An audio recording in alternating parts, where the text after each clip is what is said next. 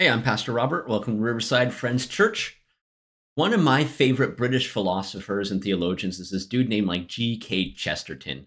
And he said, if you don't like sentiment and symbolism, you don't like Christmas, go away and celebrate something else.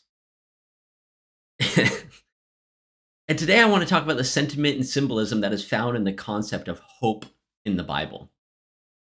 And so if you've ever read the Bible and think oh, this is really hard, I don't understand this. And in particular, when we move beyond individual stories to big chunks of scripture, it becomes even harder. And frankly, as a culture, the Christian culture in America has done a poor job of teaching people how to read the Bible and how to understand it. And so today, I want to get down in the weeds a bit. We're going to get down into some stuff. And this might feel a little overwhelming at first, but here's the thing. For the next 7 minutes, I'm going to cover a lot of scripture. And you can see it as we go. It'll be available on the screen for us to help us kind of follow along. And there's this concept in scripture that starts in Deuteronomy and it carries through the rest of the Bible. And so for the next 6 minutes and 45 seconds, we'll be looking at Deuteronomy through 2 Kings. So our video this morning that we looked at for Advent, it did a great job of showing hope, yakal and kavah in Hebrew, in the late prophets and into the New Testament. But Joshua through 2 Kings is this early prophet stuff. So in the Old Testament, there are 3 sections, right? 3 sections in the Old Testament. The first one, you have the Pentateuch. This would be the first 5 books of the Bible, Genesis through Deuteronomy. And then you have the prophets. This would be everything from Joshua through Malachi. And then the way that our Bibles work is that right in the middle of those is the wisdom literature. Kind of Psalms, Proverbs, Ecclesiastes, Song of Psalm, Job is in the wisdom books. So it's kind of a little bit out of order, the way that our English Bibles have this or our Christian Bibles have it.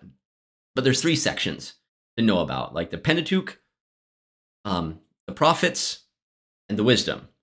And what the video did is it did a good job of showing hope, yakal, and kavah in the wisdom literature, Psalms, Proverbs, and in the late prophets, kind of looking at Isaiah onward, but it didn't do anything about the early prophets, kind of the stuff that might be called the history books sometimes. This Joshua through 2 Kings. And so there's one more idea. There's one idea kind of more than any other that provided the people with a sense of hope kind of in this time frame. And this is the idea of having a king. We're going to look at Deuteronomy chapter 17, verses 14 to 20. I got some of it pulled up here that we can see. You can follow along here. Here's what 17, 14 to 20 says. When you enter the land the Lord your God is giving you, and you've taken possession of it and settled in it, and you say, let us set a king over us like all the nations around us. Be sure to appoint over you a king the Lord your God chooses. He must be from among your fellow Israelites. Don't place a foreigner over you, one who is not an Israelite.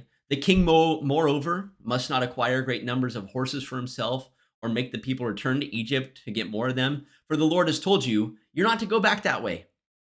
He must not take many wives or his heart will be led astray. He must not accumulate large amounts of silver and gold.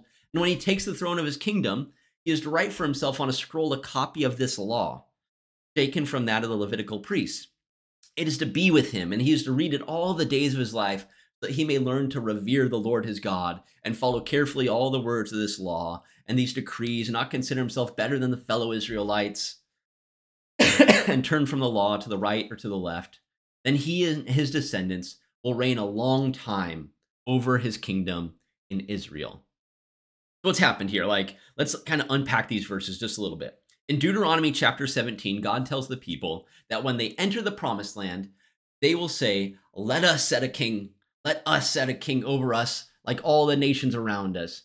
And so we see this up here in Deuteronomy 17, when you have come into the land and you say, I will set a king over me. You say that.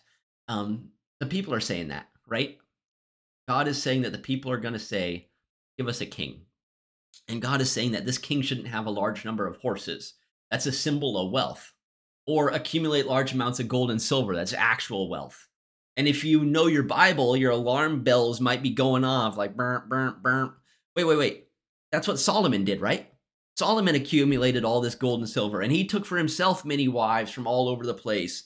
And yeah, that's exactly it. That's exactly it. All the kings that will serve from 1 Samuel through 2 Kings are judged based on this section here in Deuteronomy.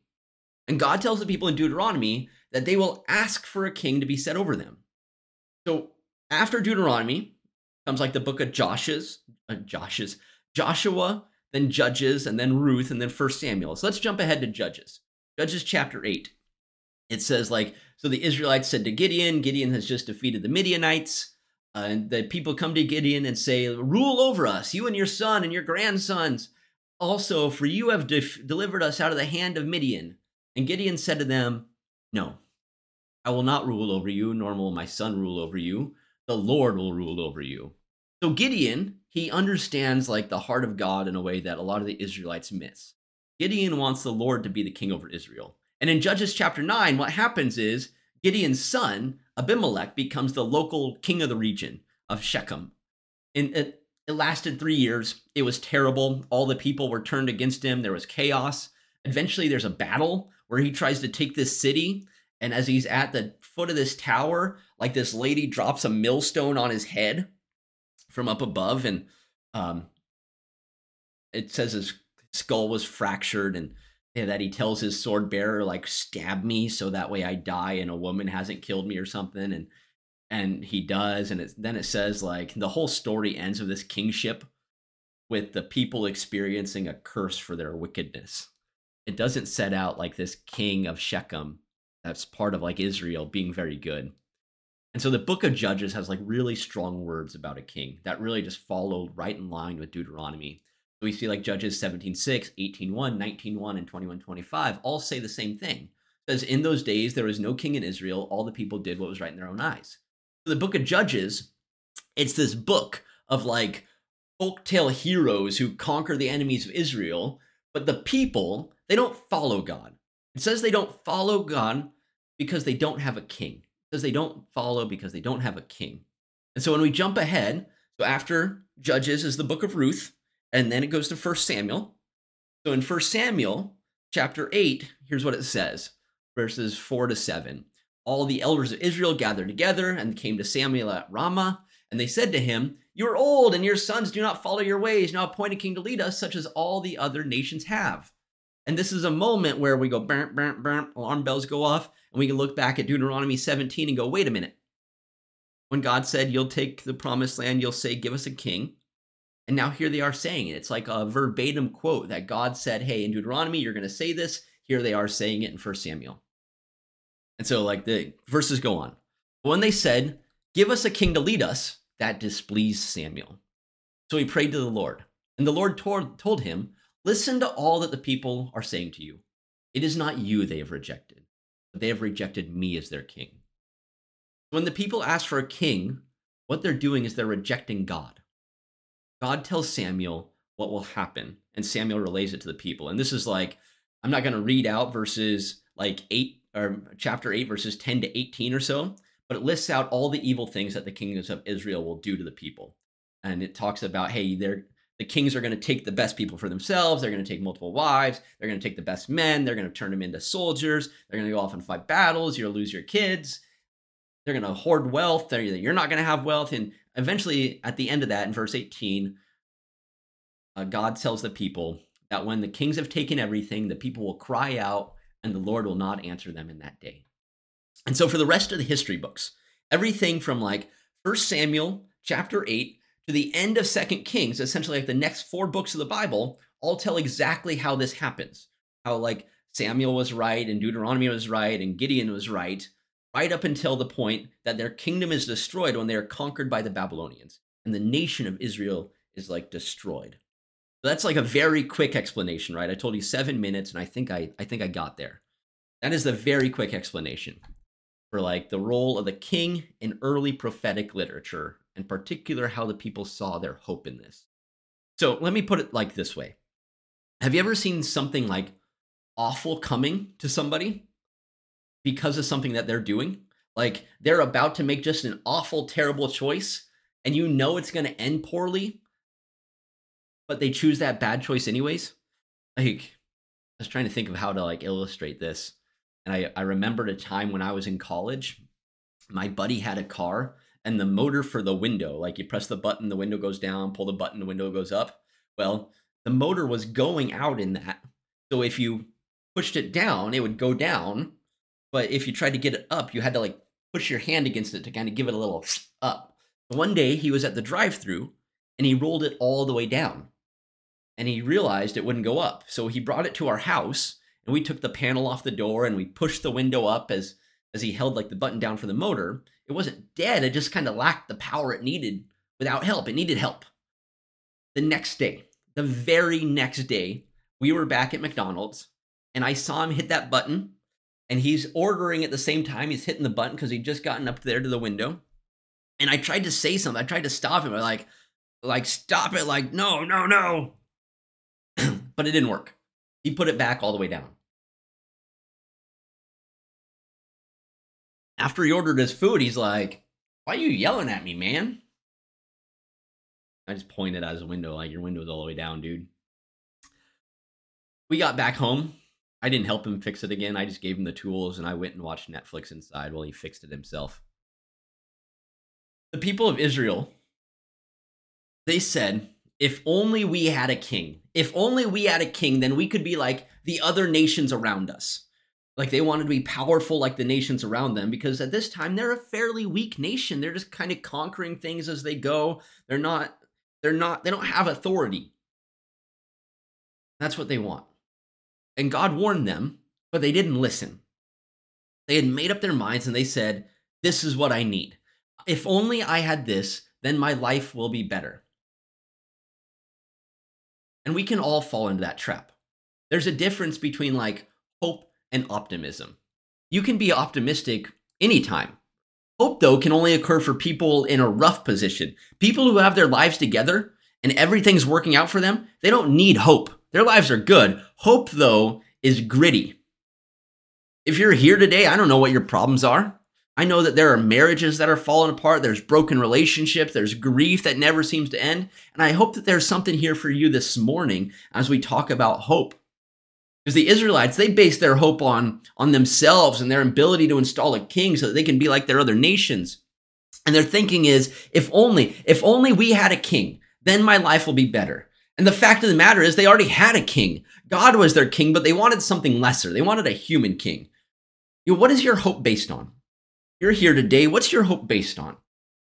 How can you know what your hope is based on? I got a question for you, or a statement for you. An idea for you. When you think about how your life will get better, that's where you find your hope.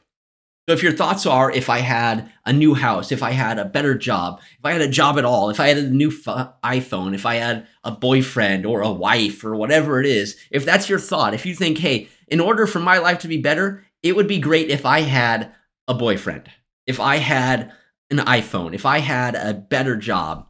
If that's your thought, then that's what your hope is based on. What's your hope based on today? Sorry. There we go.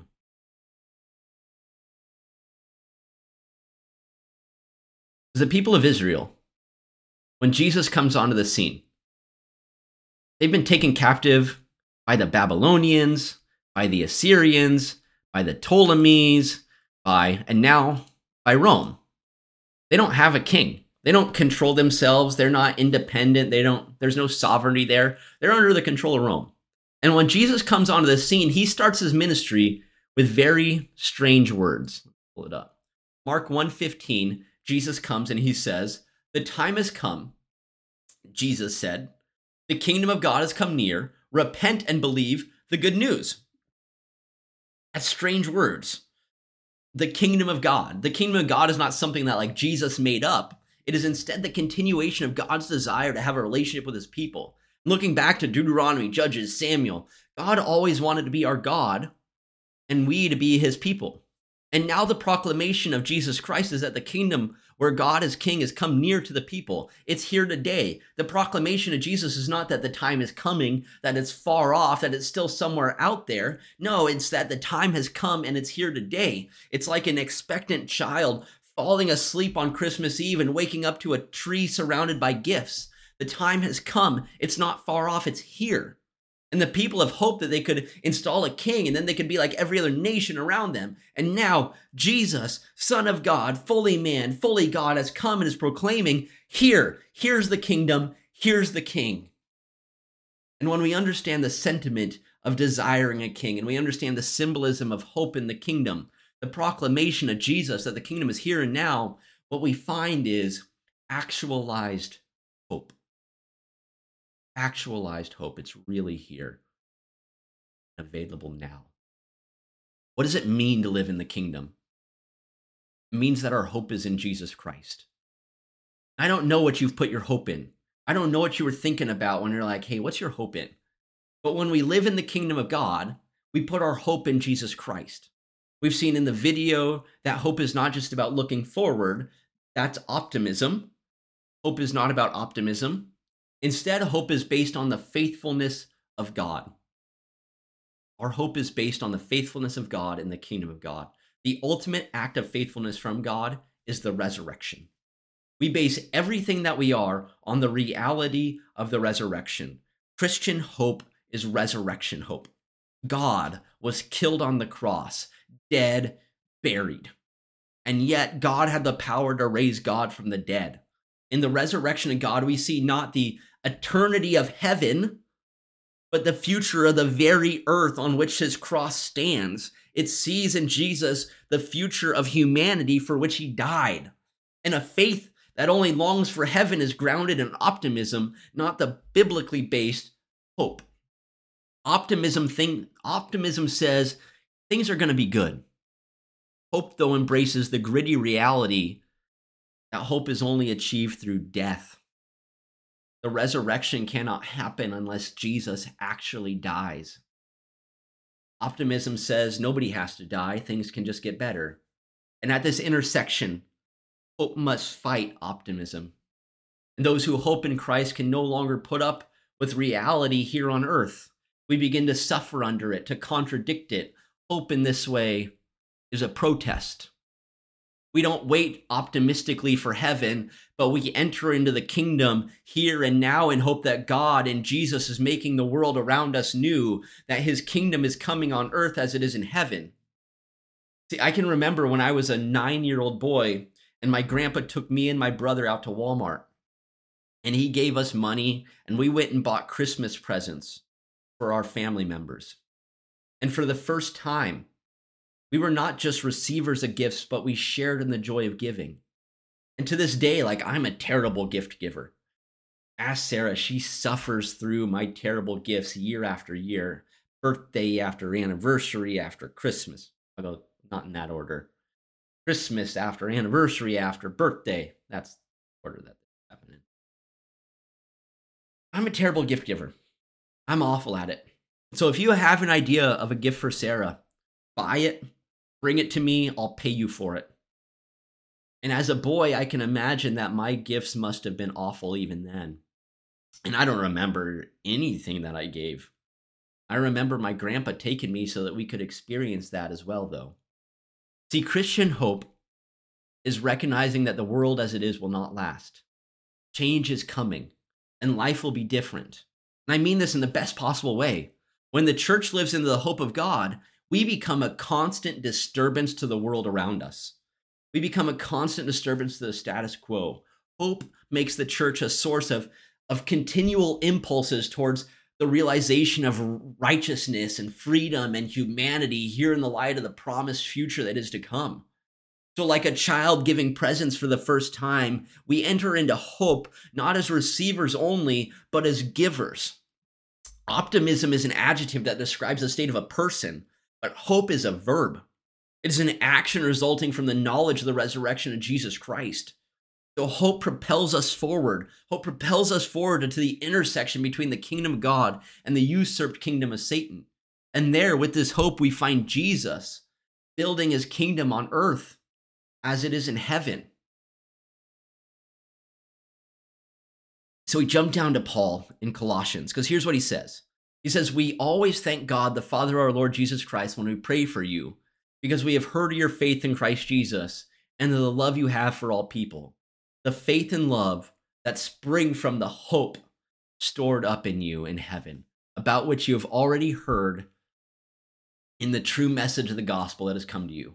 In the same way, the gospel is bearing fruit and growing throughout the whole world, just as it has been doing among you since the day you heard it and truly understood God's grace. So from these verses, we see that hope, that faith and love spring forward from hope. Hope produces faith and love.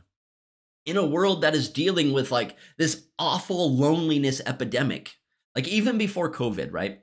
Even before COVID, people were spending less and less time with others and more time alone.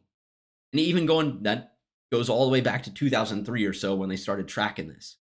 So about 16% of the people of the population, or about 1 out of 6 people, 1 out of 6 Americans feels very connected to their community. 1 out of 6. And the Surgeon General of the United States under President Biden says that the decline of participation in church and religious groups is affecting individuals' health. Loneliness is like a mountain that separates us from the communities around us. It's this barrier, it's like a snow-packed mountain, inaccessible and unclimbable. And the church has a protest anthem against loneliness. The church has a protest anthem against loneliness. It's hope. Hope, when it is grounded in the resurrection, produces faith and love. So Sarah and I have an Advent devotional called The Advent We Actually Have. You can get it online for free. If you want a printed copy, I can get you one, or Sarah can print them here. Let us know. And I want to read a paragraph from the first day today. Today's the first day of Advent. Take a look at this. This is from The Advent We Actually Have. Here's what it says. As we sit amidst our shattered dreams of what was not possible or what came undone, of what we have lost or of what has never healed, it is difficult to know what hope is supposed to look like now.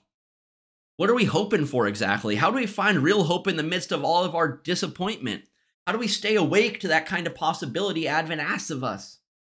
Especially when we no longer have the privilege of childish dreams of sugar plums and gumdrops. We have been awakened to the reality of pain and suffering. We no longer crave niceties or easy promises. We want the really real. We need true hope. And the long arc of God's love will redeem and remake the whole world and us in it. Hope then is a function of struggle. It is the realization of our limitations or of our lack of agency or the inability for us to save ourselves and the ones we love.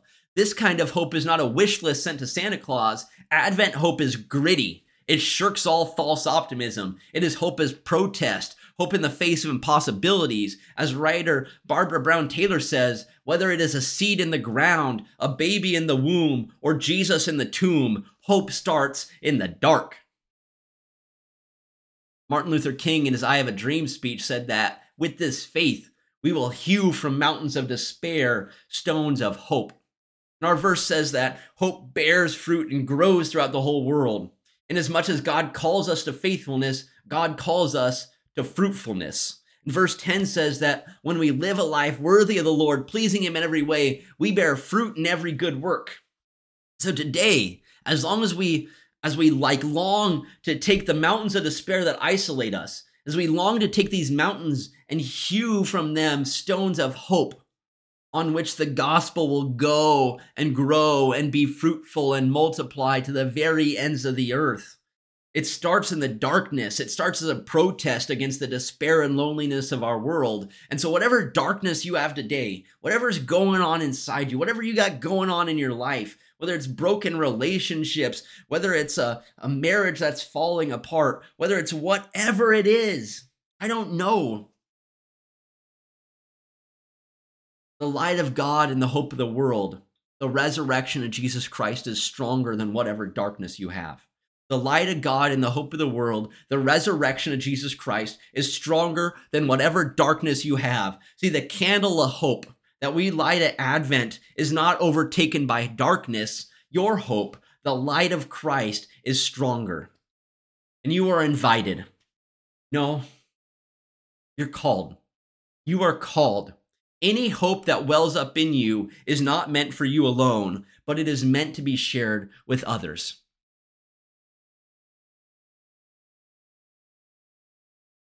As you go from this place this week, as you close this video down and go on about your day, I hope you can learn to live in that. That hope is not for those who have life figured out. Hope is for those who don't. It is a gritty protest against the world and the life that we've always known. It's us saying the way things have been are not the way that they will be. It's saying that I'm going to trust not in my own self of what I can do or in a belief that things are just going to get better. It's a hope in biblical sense says the resurrection of Jesus is real and he's coming back and he's building a world here, a kingdom here in which he rules. I can trust in that.